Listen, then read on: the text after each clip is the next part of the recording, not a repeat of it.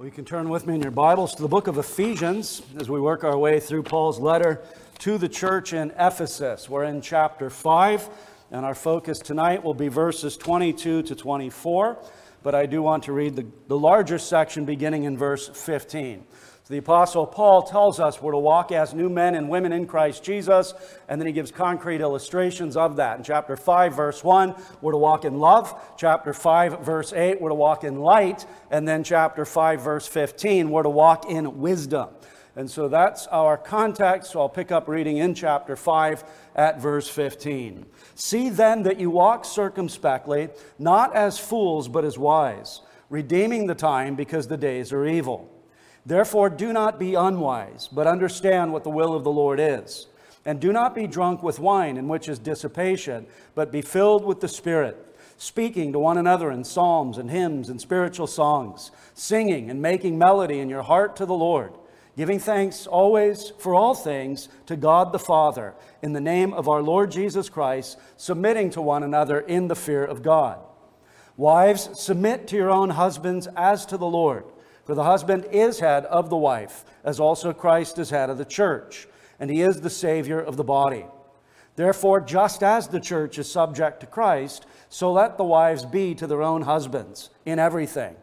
Husbands, love your wives, just as Christ also loved the church and gave himself for her, that he might sanctify and cleanse her with the washing of water by the word, that he might present her to himself a glorious church, not having spot or wrinkle or any such thing, but that she should be holy and without blemish. So husbands ought to love their own wives as their own bodies. He who loves his wife loves himself. For no one ever hated his own flesh, but nourishes and cherishes it, just as the Lord does the church. For we are members of his body, of his flesh and of his bones. For this reason a man shall leave his father and mother and be joined to his wife, and the two shall become one flesh. This is a great mystery, but I speak concerning Christ and the church. Nevertheless, let each one of you, in particular, so love his own wife as himself, and let the wife see that she respects her husband. Amen. Well, let us pray. Our gracious God and Holy Father, we thank you for the Lord's Day. We thank you for the privilege to gather together in your house and to worship you in spirit and in truth. We pray now that you would guide us by the Holy Spirit, lead us into an understanding of your truth, and help us by your grace to put it into practice. And do forgive us for all sin, all remaining corruption. And God, reach down in mercy and grace to any and all who are dead in their trespasses and sins, and awaken them with that powerful voice of God Most High that is able to crush the cedars of Lebanon. May you call sinners out of darkness into marvelous light, confessing faith in our blessed Savior. And we pray in Jesus' name, amen. Well, it is important for us to remember the structure in the book of Ephesians. So the first two chapters are doctrinal and basically answer the question, how is man saved? Well, the answer is very clear. It's by grace alone, through faith alone, in Christ Jesus alone. And then chapter 3 is a bit of a transition chapter. Paul indicates his role in terms of God's redemptive plan. He speaks concerning the mystery, which is Gentile inclusion in the covenant promises of God. And then chapters 4 to 6 are practical in nature. In other words, you've been saved by God's grace through the blood of the cross. You've been given this alien righteousness received by faith alone. So in chapters 4 to 6, he answers the question, how then are you supposed to live? How do you conduct yourself as saved sinners? And we mustn't forget that, because I'm going to preach the law tonight. We are not saved by the law. We are saved by grace. The law shows us our sin. The law shows us our need for the Lord Jesus. And as blood-bought children who have the Holy Spirit, the law provides that pattern for us on how we're to conduct ourselves. But ladies, you're not saved because you're an exemplary wife. You are saved because Christ is an exemplary Savior. It is because of Him that we enter into heaven. And so never forget that. Never lose sight of the cross of our Lord Jesus Christ. When we deal with law passages, we need to remind ourselves of the gospel of Jesus. Well, in the particular section we find ourselves in, as I said, in chapter 5, specifically at verses 15 to 17, the apostle gives a general exhortation to walk in wisdom. he then gives a specific prohibition in verse 18a, do not be drunk with wine, in which is dissipation. And then he gives a positive exhortation in verse 18b, but be filled with the Spirit. And those who are filled with the Spirit will look like what he says in the remaining section. They will speak to one another in psalms and hymns and spiritual songs. They will make melody in their hearts and praise the Lord Jesus Christ. They will express gratitude to God through Jesus Christ in all things. And then they will submit to one another in the fear of God. So verse 21 is a general exhortation concerning submitting to one another in the fear of God. And then from verse 22 all the way to chapter 6, verse 9, we see that fleshed out in concrete situations, in relationships, wives and husbands, children and parents, servants and masters. And so the apostle gives concrete illustration to what it means or what it looks like in terms of submitting to one another in the fear of God. Oftentimes, these sections of Scripture are referred to as a household code. In other words, the duties, the responsibilities, the things that are requisite for those who live together and relate to one another. So when we look at our particular section in verses 22 to 33, you've got first the exhortation to wives in verses 22 to 24, and then second the exhortation to husbands in verses 25 to 33. We'll just take up that first section tonight with reference to the wives. There was a recent Babylon Bee article, and it said, according to experts, reminding your wife what the Bible says, reminding your wife the Bible says she should submit leads to the happiest marriages. Now, you need to know that the Babylon Bee is satire. As a pastor, I can confirm that, brothers. Reminding your wives of her responsibility is probably not the best way to pursue a happy marriage. Now, ladies, this is probably going to be a bit difficult to hear, but Paul, the inspired apostle of our blessed Savior, gives specific commands. Men are called upon, women are called upon. We're going to deal with women under three considerations. First, the duty of submission in verse 22. Second, the reason for submission in verse 23.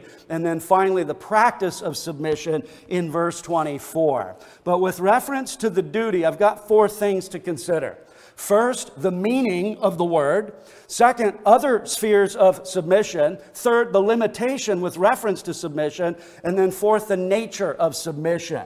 But first of all, we ask the question, what does the word mean? I mean, it's a very simple word. Wives, submit to your own husbands. There's something that probably rubs us a little raw when we read that. If we have been schooled in the modern era, we are heavy doses of feminism, heavy doses of attacks on the family, heavy doses of you can be whatever it is you want, and you don't need to be held down by anybody. So we come to these words at times, and we're already bristling a little bit. Well, let's just define the word. According to a Greek dictionary, bidag, it means to subject oneself, be subjected or subordinated, obey, of submission involving recognition of an ordered structure.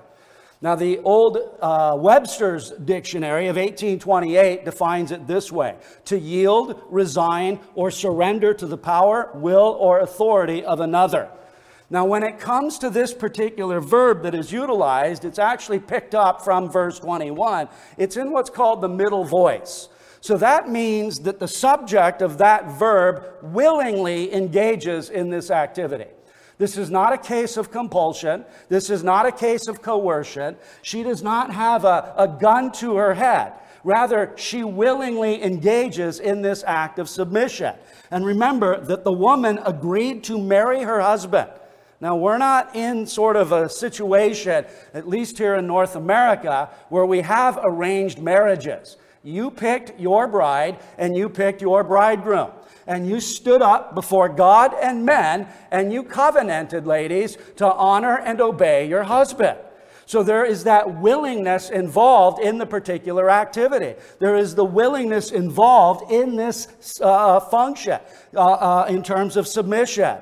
Now, secondly, other spheres of submission. It's not just women or wives that are called upon to submit to their husbands. We see submission all over the place. Verse 21, submitting to one another in the fear of God. You've got the family relationship. Wives submit to their husbands. Children obey their parents and honor their parents. All of us have responsibility in the civil sphere to submit to the governing authorities. For there is no authority except from God, and those which exist are established by God. As well in the church, in ecclesiastical settings, there is this mandate in Hebrews 13:7 and Hebrews 13:17 to submit to the ruler. Not the ruler in terms of the ecclesiastical realm, but in terms of a leader with reference to that church setting. And there is an interesting and curious illustration that we should look at in Luke's gospel. In Luke chapter 2, we need to understand that this submission is not predicated upon the perfection of the entity being submitted unto. In other words, we can't say, well, the government's terrible, so therefore I'm not going to submit. My husband's terrible, so therefore I'm not going to submit. My pastor's terrible, so therefore I'm not going to submit. Now, there might be reasons why you should find another pastor, another church. There might be reasons why you should move to Costa Rica. There might be reasons why you might take a different course, but you can't just say because this person is imperfect.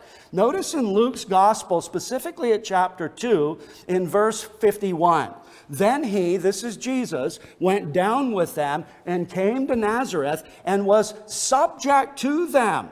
But his mother kept all these things in her heart. And Jesus increased in wisdom and stature and in favor with God and men. Remember the hypostatic union of our Lord. One person, two natures. There is the divinity and there is the humanity. Certainly as divinity, he doesn't submit to his earthly parents, but according to his humanity, he does. And these were imperfect people. Joseph and Mary were not holy, harmless, and undefiled. They were not without spot or blemish. They were not without sin. They were not in a position to never be wrong, to never ever give a command or never ever give an instruction that would be wrong. And yet Jesus Christ, according to his humanity, submits willingly to them. So with reference to submission, it's not simply confined to a wife, to her husband. We all have this responsibility to one degree or other. Now, thirdly, the limitation. It's right there in the text. Verse 22. First, wives. He's not speaking to women and men. He's not saying all women must be submissive to all men. That's not the point. He is speaking to wives, and he is telling them that their responsibility or their duty is to submit to their own husband, not to every other husband out there, not to every man out there. Again, Paul's not a Muslim. Paul is not embracing Islam. He's not teaching this sort of subjection on the part of women to all men that are out there. This is a limiting thing. This is a blessed thing. Wives, submit to your own husbands. Now, with reference, then finally, under this head, the duty of submission, notice the nature of it. It's that last bit in verse 22 that says, as to the Lord. And I think this describes the motive and the manner. The motive and the manner. With reference to submission in the home, it is a religious duty. In fact, Matthew Poole makes the observation, as unto the Lord, for the Lord's sake who hath commanded it, so that ye cannot be subject to him without being subject to them. In other words, if you are not subject to your own husband and you profess faith in our Lord Jesus Christ, you are not being subject to the Lord Jesus Christ. It's a very simple and a very clear situation. And so there is this religious obligation in terms of motivation. Turn over to the book of Titus as well to see the religious nature of submission on the part of a Christian woman to her own husband. Notice in Titus chapter 2, specifically at verse 5, several and varied instructions given to various people groups in the church. First, older men, verse 2, older women, verse 3, and then the younger women in verses 4 and 5. So notice the older women are to instruct the younger women, according to verse 4, that they admonish the young women to love their husbands, to love their children, to be discreet, chaste, homemakers, good, obedient to their own husbands. Now notice the stakes, that the word of God may not be blasphemed. In other words, the religious nature of this is seen in the reality that if a woman does not embrace her function, if she does not embrace her role, if she does not embrace this command to submit to her own husband as to the Lord, she is in danger of promoting blasphemy against the very word of God Most High. So that's the motive. But in terms of the manner, when we go back to verse 22, wives, submit to your own husbands as to the Lord. I've already mentioned this submission is willing. This isn't coercion. This isn't compulsion. You have not been forced into this. There was no shotgun behind your back or behind your man's back. You went into this willingly. Now, may I just say as a sideline note to our single people here, that you really pay attention to this passage of Scripture, that you really ponder the implications involved in marriage, that you don't rush to the altar because you've got to get married. No, you've got to make sure that you honor God. You've got to make sure that you're the kind of guy that Paul commands you to be, and you're the kind of woman that Paul commands you to be. So there is a gravity involved. I think if there was more pondering, more contemplation, more examination on the front end, I would bet there would be less divorce on the back end. Because if you don't consider the situation, if you don't count the cost, if you do not take this seriously, you're going to have problems. Now again, I'm not God, I'm not infallible, I am wrong a lot, but this much I think I can speak to. If you don't do the work on the front end, you're going to have problems on the back end. So the submission is willing, but the submission is also joyful. How are we supposed to submit to our blessed Savior? Okay, I'll do what you say, but I really don't want to. Okay, I'll do what you say, but in my heart, I'm just not happy about this. As parents, when you give an exhortation to your child to comply with a particular instruction, what do you do if they have that kind of an attitude? You check them on it, don't you? You call them out. You say, well, it's not enough for you just to pick up your socks, but you need to do it at least with a degree of joyfulness. I mean, it's not a happy task to be sure, but you can't show your displeasure. You cannot reveal that sort of thing. If that is in your heart, you need to subdue that. So our service to the Lord or our submission to the Lord, it's not supposed to be grudging. It's not supposed to be upsetted. It's not supposed to be, well, I'm going to do it, but I just don't really want to do it. No, there's a willingness, there's a joyfulness, but then there's a comprehensiveness, and we'll see that specifically at the end of verse 24. In everything, according to verse 24. We'll offer a qualification there, in everything that is lawful. If your husband commands you to engage in sin, you must obey God rather than men. So all human observance to other human beings has a qualification. It has a built-in limitation. If somebody commands you to sin, you are free to invoke the principle in Acts 5:29, we must obey God rather than men. Now, in terms of a bit of a summary statement with reference to what's involved in submission, listen to John Gill.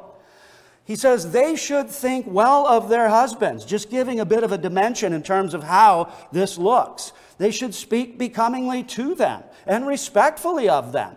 The wife should take care of the family and family affairs according to the husband's will, should imitate him in what is good and bear with that which is not so agreeable. She should not curiously inquire into his business, but leave the management of it to him. It's a bit of an odd one, but, hey, that's Gill in his time. Some of us like to talk to our wives about stuff, and that's okay too. He goes on to say she should help and assist in caring and providing for the family, and should abide with him in prosperity and adversity, and do nothing without his will and consent. Again, if we are conditioned by feminism in our generation, we're going to balk at this. We're going to bristle at that. You're not the boss of me. You don't have that authority over me. Again, brethren, the Apostle Paul says that a man does. You can't evade that. You may not like it at some level. It might cause you to bristle at some level. But again, think about this before you say, I do. Because when you say I do, and you enter into those vows, and you covenant and promise to be an obedient and faithful and honoring wife, you're in it. You have to do it. As well, Matthew Henry makes the observation, whatever there is of uneasiness in this, it is an effect of sin coming into the world. In that original condition of innocence, when God makes Adam, plants him in the garden, brings Eve to him, she's the helper to Adam. There would have been no bristling there. There would have been no, you're not the boss of me, Adam. There would have been none of that. She would have faithfully, lovingly, willingly, and joyfully complied with his instructions, because that's how God designed it. Again, you can see why feminism. You can see why transgenderism. You can see why homosexuality. You can see why all of these things that are perverse. Because they want to destroy the God-designed nature, the good God-designed nature of creation. They want to invert it. They want to turn it on its head. They want to obliterate it and abolish it. They want to decimate it. Well, the church must stand fast. The church must stand faithful. The church must persevere with reference to those things that are commanded for both men and women, for both husband and wife. So that's the duty. Secondly, notice the reason for submission in verse 23. And he gives two reasons. First, the creation of man, and then the comparison with Christ. Notice in verse 23, for the husband is head of the wife. Now, in terms of the grammar in this text, notice that this is what's called the indicative. And the indicative is the mood of reality. There's another mood in Greek and in English called the imperative. An imperative is a command. Notice that Paul does not say to married couples in Ephesus, okay, on your wedding night, sit down at your kitchen table and figure out who has the best ability to lead. Figure out who's better suited to be the head in this relationship. And whichever one has the strengths, has the abilities, has the wherewithal, then that one from then on will be the head. That's not what he says. The husband is. That's the indicative mood. He doesn't say the husband is hopefully going to be. Husbands, your head, whether you're a good one or a bad one, you're nevertheless the head in your family. Remember, after that plunge into sin by Adam and Eve, who does God address first? He goes to Adam. Why? Because Adam is the head of the family. Adam is the head of his bride. And it's Adam whose responsibility it was to protect her and to watch over her and to lead her and to care for her. Adam doesn't do that, of course, because when he's called out on the carpet, he first blames God, the woman whom thou hast given me. In other words, God, if you hadn't given her to me, we wouldn't be in this mess. And then he throws her under the bus in terms of her responsibility in this affair. But nevertheless, he is the head. And that's the grammar of our text. Husbands, or for the husband, is head of the wife. The verb is an indicative, not an imperative. The apostle does not command Christian couples to find out who's the better suited and let that one function in that capacity. And then notice the noun itself indicates a leadership role. For the husband is head. Now, head has been some have tried to explain it, people that would disagree with this sermon, as being source or origin. She comes from Adam. But that's not how it's used here, brethren. It's used in the way of leadership. It's used of that Christ in Ephesians 1:22. He's the head over all things for the church. Now, he is source and origin, to be sure, but in that context, it's talking about his exaltation. It's talking about his role as our head, as our leader, as our governor, as our sovereign Lord.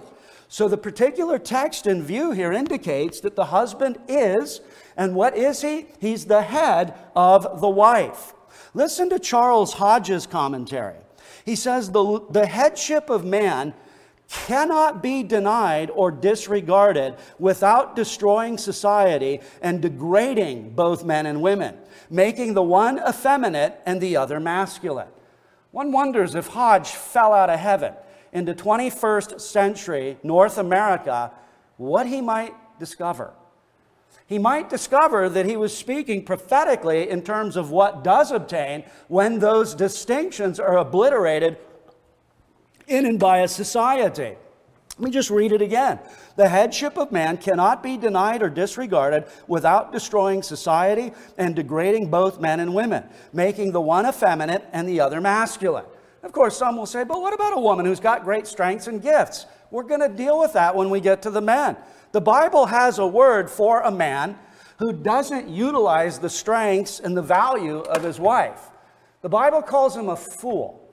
The Bible calls him a Nabal. The Bible says that he's a meathead if he does not utilize the gifts and the strengths that his wife brings to the table. We're dealing with the wives right now, and the specific reason for this is the creation of man. Now notice several texts that confirm this. Turn to 1 Corinthians chapter 11. 1 Corinthians chapter 11 deals with life in the church. You've got texts that speak to life in the home, and you've got texts that speak to life in the church. Now, when it comes to life in the church, God insists on male leadership. God insists on men pastoring. God insists on men deaconing. God insists on men leading in the context of the local church. Now, 1 Corinthians 11 is one of those passages that deal with men's headship in the life of the church. Notice in verse 3, but I want you to know that the head of every man is Christ, the head of woman is man, and the head of Christ is God. And then drop down to verses 7 and 9. For a man indeed ought not to cover his head, since he is the image and glory of God. But woman is the glory of man. For man is not from woman, but woman from man. Nor was man created for the woman, but woman for the man.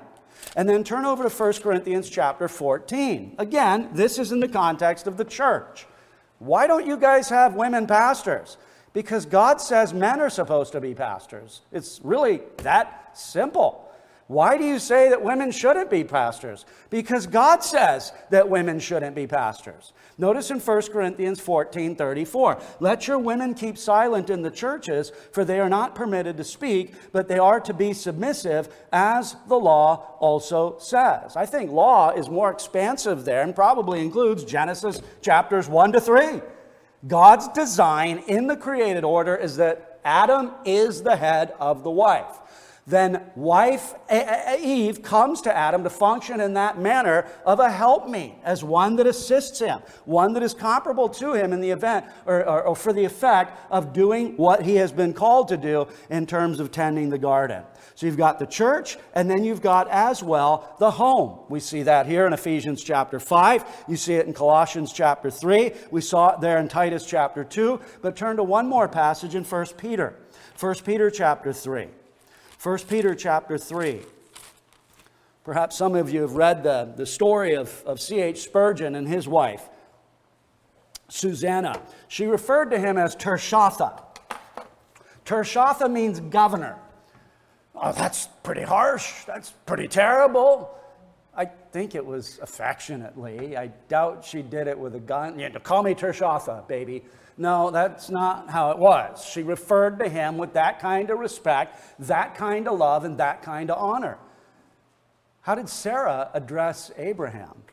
Look at 1 Peter 3, verse 6. Wives, likewise, be submissive to your own husbands. And notice, ladies, the command doesn't change based on the reality that your husband's unconverted. This is what I call the tough pill. Any of you young people that have come into my office for premarital counseling, I typically always give you the tough pill. I'd like to ask any of the young people that are here, do you remember what the tough pill is?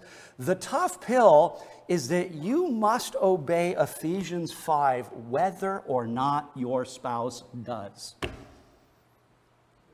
Husbands, love your wives as long as they're submitting to you and honoring you and are altogether lovely. Wives, be submissive to your own husbands insofar as he exemplifies the perfection of Jesus and his careful, compassionate, and kind leadership. No.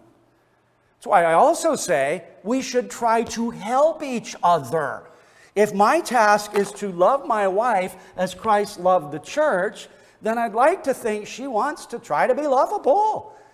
If her task is to submit to me, I don't want to be a constant irritant. I don't want to be an ogre. I don't want to be a tyrant. I don't want to make her task more difficult.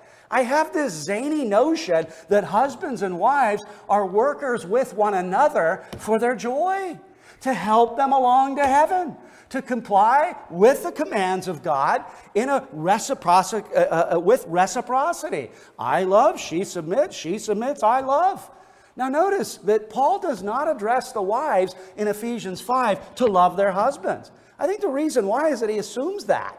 It's stated specifically there in Titus 2, 4, and 5, but I think that Paul is addressing us where we need addressing.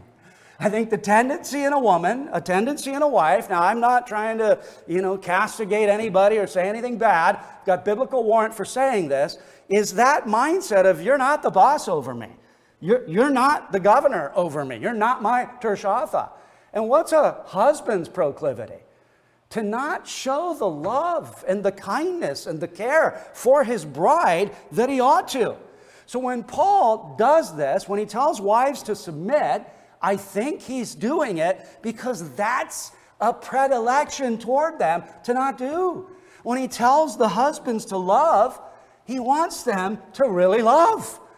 And so when it comes to these particular things, we need to understand that the tough pill is, even if my spouse isn't perfect, I still need to do it. Just like that Luke 2:51 thing. So back to 1 Peter 3. Wives likewise be submissive to your own husbands, that even if some do not obey the word, they without a word may be won by the conduct of their wives. So there could be a situation where you're married to a man who's an unconverted man. Notice what Peter doesn't say. Badger him each and every day with the gospel. Harp on him incessantly with the gospel. Now, of course, tell him the gospel. Of course, encourage him to come to church to hear the gospel. But what is Peter's demand?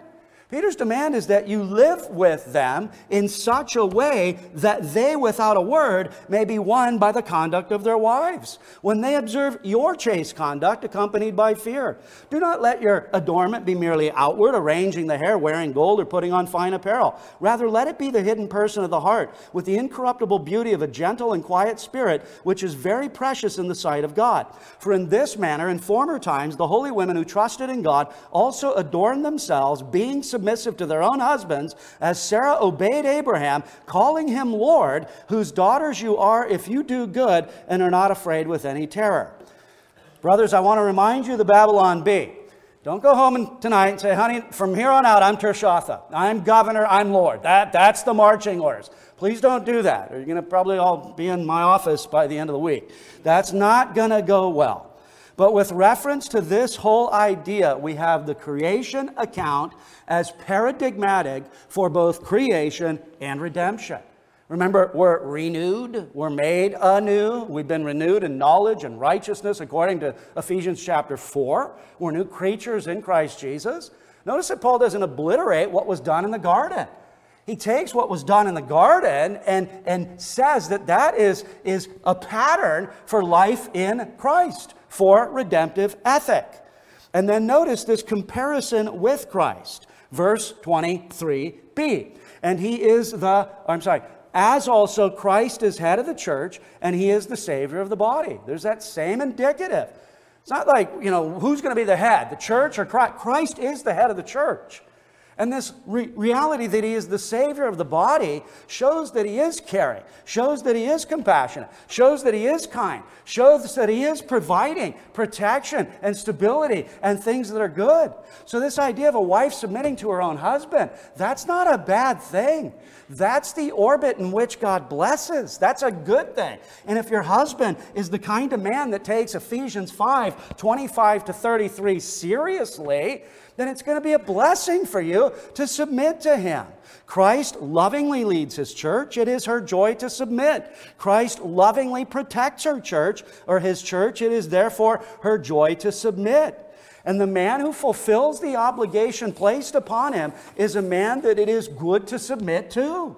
And a woman who fulfills her obligation is the kind of woman that you want to lovingly lead. Again, the reciprocity. Love your wife, and then she submits. Submit to your husband, and he loves. It's this great circle of blessing and joy and happiness. Do you know what always happens? One or both don't do that. One or both abandon the whole scheme. One or both say, well, I'm not going to do this. Or one or both say, it could be both, right? Both of them. I'm not going to love that woman the way that I'm supposed to, and I'm not going to submit to that man the way that I'm supposed to. Well, that's a problem. And again, let's go back to the front end. Think through this stuff before you go up before God and men and say, I do. Take some personal responsibility. And realize that when you say I do, it comes with several obligations upon you. I like the way Jay Adams describes marriage. He calls it a covenant of companionship. And he says that one of the things that people do when they get married is they're looking for what they can get. Oh, this one will satisfy all my needs. This one can, make good waffles. This one is a hard worker and he's got a big bank account. This one is going to do that. We should be looking at marriage as how we can give, how we can serve, how we can aid, how we can assist, how we can help. Get rid of the selfish orientation that says, I'm in this for me. When persons are in marriage for me, it never goes well, brethren. It just doesn't. The way to oil the wheels of progress in terms of Christian marriage is to obey God as He speaks to us through the Apostle Paul in Ephesians 5 and Colossians 3. That's the way. It's tough, it's hard, we bristle, we've got problems. Men often abdicate instead of being the head. They're passive and they don't engage as they ought. But hopefully they hear the Word of God. They've blood bought by the Lord Jesus Christ. They're Spirit filled. And they say, you know what? I need to man up and I need to actually do what Paul commands me here. If I'm a lady, I need to woman up and do what Paul actually commands here. And when we start looking out for the interests of others, then that's when blessing typically flows. It's generally the case.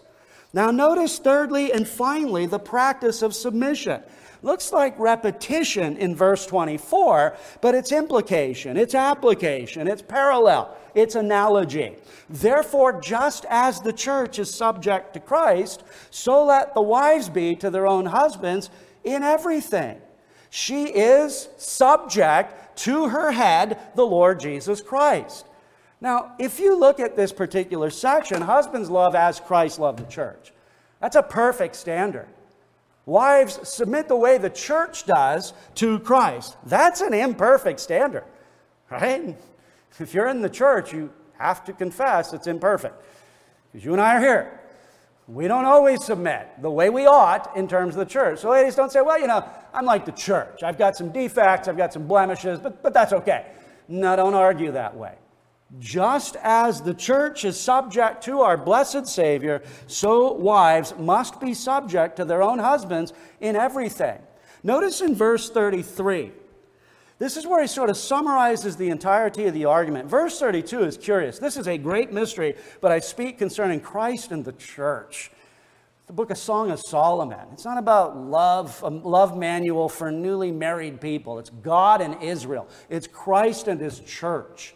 Psalm 45, you see that bridegroom, Christ, married to the church. So what Paul is speaking of in terms of the husband and wife relationship is the point, but it's not the point. In fact, what he is saying is that when you as Christians enter into marriage, you are communicating something about Jesus and His church.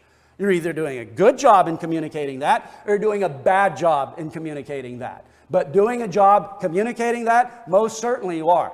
Because a husband and a wife who confess saving faith in our Lord Jesus Christ must function in an analogous relationship to Jesus and His church. So the church functions here as the standard for the wife.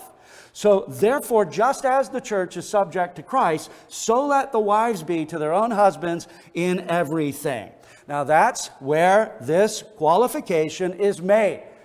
By me, and I think Paul would affirm this. The church must not pick and choose. First, let's deal with that little phrase, in everything. Well, certainly that can't mean waffles. Yeah, it does, if he's not telling you to sin. I don't know that I've found where thou must not make waffles is in the Bible. Now, if you're a husband, again, don't be a Nabal. You have to make waffles, baby. No. Choose your hills to die on wisely. Choose your hills to battle on. And I don't mean physically. You all understand. You're all married, or most of you are married. So understand. There are, marriage is a series of battles. It's a series of moving the ball down the field, trying to do it together to be sure. But again, one time or other, some of us mess up and fumble. But with reference to this, she must not pick and choose as church to Christ. Well, we like, 6 out of the 10 commandments or 7 out of the 10 commandments. So those other ones we don't like. No, it's in everything that the church renders subjection to our Lord Jesus. Well, the same thing in a marriage. It's in everything. Everything. That's what the text says, brethren. I mean, my eyes work pretty well. It says that right there. So let the wives be to their own husbands in everything. Now, wives, understand, I'm going to try to hit the men in a couple of weeks and say, again, don't be Nabals. Don't be fools. Don't press your love for waffles to the point where she is so upset with you, she would rather move out. That's not wise. There's wisdom and judiciousness that need to go along with marriage. If you're a blockhead, you're going to have problems. The way of the transgressor is hard, according to Solomon in Proverbs 13:15. It is. The way of the treacherous, the way of the transgressor, the way of the unfaithful, it's just hard. You don't smooth out a marriage relationship by being a blockhead. It just doesn't work. And ladies, it doesn't work for you by being a shrew. By being that sort of person that you're not the boss of me. Again, why did you say I do? Why did you covenant to honor and obey? Are these just empty, meaningless words? It's just what we do. It's tradition. We have to stand before God. We have to stand before men. And we have to ring out these useless words. Oh yeah, I'm going to honor and obey. Well, you need to ponder the implications of honor and obey. But again, look at verse 33. Nevertheless, let each one of you in particular so love his own wife as himself, and let the wife see that she respects her husband. She respects her husband. Dare I tell you what the Greek word is here? It's fear. Now, that's not, he's going to whack me, so I better do what I'm supposed to. It's fear like the way Christians are to fear God. There's a reverence, there's a respect, there's an esteem. That's what biblical fear is. Now, there is a running from God because he's going to judge you sort of a fear, but the fear of God that leads to life is that reverential awe before our blessed God. So Paul, as he encapsulates or as he summarizes, he says to the wife that she respects her husband. That means you're not rolling your eyes every time he talks. That means you're not saying, no, I'm not going to do that. No, you're not the boss of me. These sorts of things, it's just not right. And then the qualification and everything lawful. The principle of Acts chapter 5, verse 29 applies here. In verses 27 to 29, we read, and when they had brought them, they set them before the council, and the high priest asked them, saying, did we not strictly command you not to teach in this name? And look, you have filled Jerusalem with your doctrine, and intend to bring this man's blood on us. But Peter and the other apostles answered and said, we ought to obey God rather than men. If your husband commands you to engage in sexual immorality, you obey God rather than men. If your husband commands you to commit abortion or murder, you obey God rather than men. If your husband commands you to lie and deceive so that you can protect him and his sinfulness, you need to obey God rather than men. Your husband says you can't do this and it's contrary to the word of God, you must obey God rather than men. So this isn't a blanket statement that your little automatons and whatever he says, he says jump and you just say how high. No, that's not it, brethren. That's not it at all. It is in everything, but it's in everything that is lawful. Now, in conclusion, just a couple of thoughts and then we'll go. First, encouragement to the wives. You're probably thinking, I don't feel very encouraged right now. Hopefully you do. You are blood-bought and spirit-filled and therefore enabled by God in his grace to comply with this. That's my encouragement. Whatever God calls us to do as believers in Jesus Christ, he gives us the grace requisite so that we can comply. So you say, well, I just can't do that. Well, you're going to have to repent. I just won't do that. You're going to have to repent. I don't have a heart for that. You're going to have to repent. Sorry. I'm saying that as encouragingly as I possibly can, but you need to hear it. Now, to the husbands, you are called to lovingly lead your wife. If we had to summarize the emphasis of the apostle, that's it. Love and lead. Now, when you do that, do so in a biblical way so that submission to you is pleasant. It's not a chore. It's not a heartache. It's not a challenge. This guy is just such a wretch. He's horrible. He's a monster. I can't do it. I won't do it. I'll never be able to do it. No, brethren, be faithful. Love your wives so that she will happily comply with her particular responsibility. Now, to married couples, as I've already said, I already gave you the tough pill. Just remember it. Your obedience is not predicated on hers, or your obedience is not predicated on hers. Well, when she's really lovely, then I'll love her as Christ loved the church.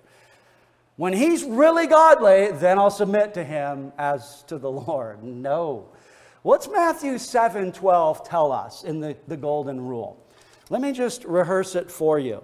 Matthew 7:12. Therefore, whatever, these two words kind of change the orientation of the command. Therefore, whatever you want men to do to you, do also to them. For this is the law and the prophets. Do to them as you want them to do to you, not as they actually are doing to you.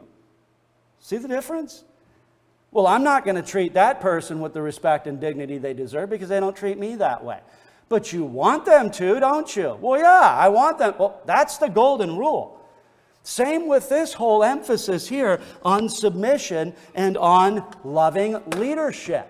You can't say, well, he's not worthy of it or she's not worthy of it. Brethren, you need to do what God calls you to do. And then encouragement to the single people, the people that want to get married. If you're single and you don't want to get married, you can tune out. But to the single people that want to get married, make yourself marryable. Make yourself marryable. It's times like these we hear sermons that say, Lord God, give me a woman that'll submit to me. You should first pray, God, make me the kind of man that can lovingly lead. And then give me a woman that can submit to me. Or if you're a woman, God, give me a man that will lovingly lead me. Why don't you first pray, God, help me to be the kind of woman that will be able to submit? You've got to ask that question. You've got to ponder that. You've got to be marryable. As well, the necessity to find the spouse that God has for you. Just because a man is a Christian and a woman is a Christian doesn't necessarily mean those two should get married. There's this interesting account, you've heard me quote it, it's in Ian Murray's biography on Jonathan Edwards, talking about Edwards. I think they had 9 to 11 kids. I can't remember. They had a few, mortality, but not all the children were as mild as Jerusha or as obedient as Esther. The quick temper of Sarah, the eldest daughter, so persisted that according to tradition, when her hand was asked in marriage by Elihu Parsons 10 years later, Edwards, quote, plainly disclosed to him the unpleasant temper of his daughter. But she has grace, I trust, asked Parsons, to which Edwards replied, I hope she has, but grace can live where you cannot. So just because one is a Christian and the other is a Christian, there's still things like ability to communicate, ability to stand one another, physical attraction. There's just a lot of chemistry involved in this. So make sure you're mindful of that. And then something I typically try to encourage single persons that want to get married with is try to be content in your present state. Try to be content in your present state. Desperation is not an attractive trait. And trying to cultivate that spirit of contentedness where God has you is crucial. Listen to Watson. Watson says, Satan loves to fish in the troubled waters of a discontented heart. Wow. Let me just repeat that. Satan loves to fish in the troubled waters of a discontented heart. That doesn't just apply to single persons wanting to get married, but it certainly applies to single persons wanting to get married. Be content with the place that God has you in. And if it is God's plan, purpose, and will to provide for you a Mr. or a Mrs. Right, then praise Him for that. But don't get ahead of yourselves. Secondly, by way of examination, if the idea of submission to you is that it's antiquated and therefore outdated, you need to repent. If the idea that submission is not fair, you need to realize that it is, and you need to repent. And if the idea is that submission is degrading, you need to understand that it's not, and you need to repent. Let me just rehearse Charles Hodge again. We're about to close. The headship of man cannot be denied or disregarded without destroying society and degrading both men and women, making the one effeminate and the other masculine. I can't help but think pregnant man emoji in your phone has come as a result of this swap, of this inversion of the effeminate man and the masculine woman. There is nothing wrong with feminine qualities and characteristics in a woman. There's nothing wrong with masculine qualities and characteristics in a man. God made it this way, and it's good. Why do we recoil against it? Why do we resist it? Why do we say, oh no, we're much smarter now? Women can do everything that a man can do. No, they can't, brethren. Peter, under the inspiration of the Holy Spirit, calls them the weaker vessel. I remember, and I'm sure anybody who's gone to commercial gyms, men that do a little bit of bench pressing will warm up with what a woman does as a max. You're warming up with whatever that particular weight is, and if a woman gets that, it's her max lift. There's nothing wrong with that. There's nothing bad about that. The answer isn't throw testosterone in her so she can get more on the bench press. No, feminine qualities are fantastic in feminine people, in women. Sorry, I don't want to sound like a woke one. And masculine qualities are good in men. This is the way God made it. It's a blessing.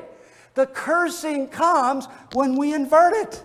The cursing comes when we obliterate it. The cursing comes with the man who's going to be passive. The man who's going to let his wife run the show. We use that common parlance, who wears the pants in the family. Brethren, it is not right. The man is supposed to lead because he is the head. The wife is supposed to submit. Why? Because that's how God designed it. And happiness and joy and fulfillment are found in that. And then, as I started with, ladies, I will finish. The gospel of Jesus Christ is your hope. My hope is built on nothing less than Jesus' blood and righteousness. I dare not trust the sweetest frame, but wholly lean on Jesus' name. You're not saved by virtue of the fact that you're an exemplary wife. You are saved, hopefully, to pursue and become an exemplary wife. But on that day of judgment, it's the doing and the dying and the rising of Jesus that is your warrant to enter into heaven. Never forget that. When we talk law, we need to remind ourselves of gospel. We need to remember there is a fountain open for sin and uncleanness that we as married couples need to apply to very often in the ebb and flow of our marriages. Well, let us pray. Our God and our Father, we thank you for your word. We thank you for the clearness, the clarity, the simplicity of what you call us to in terms of family. I pray that you would help us as men and as women to embrace these things, and by the presence and the power of that Holy Spirit that we are to be filled with, we would comply, we would obey, and we would do so with a joyfulness and a willingness and with a desire to bring glory and honor to you in our homes. I pray that you would go with us now, watch over us in this coming week, and God, please be glorified in the midst of this local church. And we ask in Jesus' name, amen. We'll close with a brief time of meditation.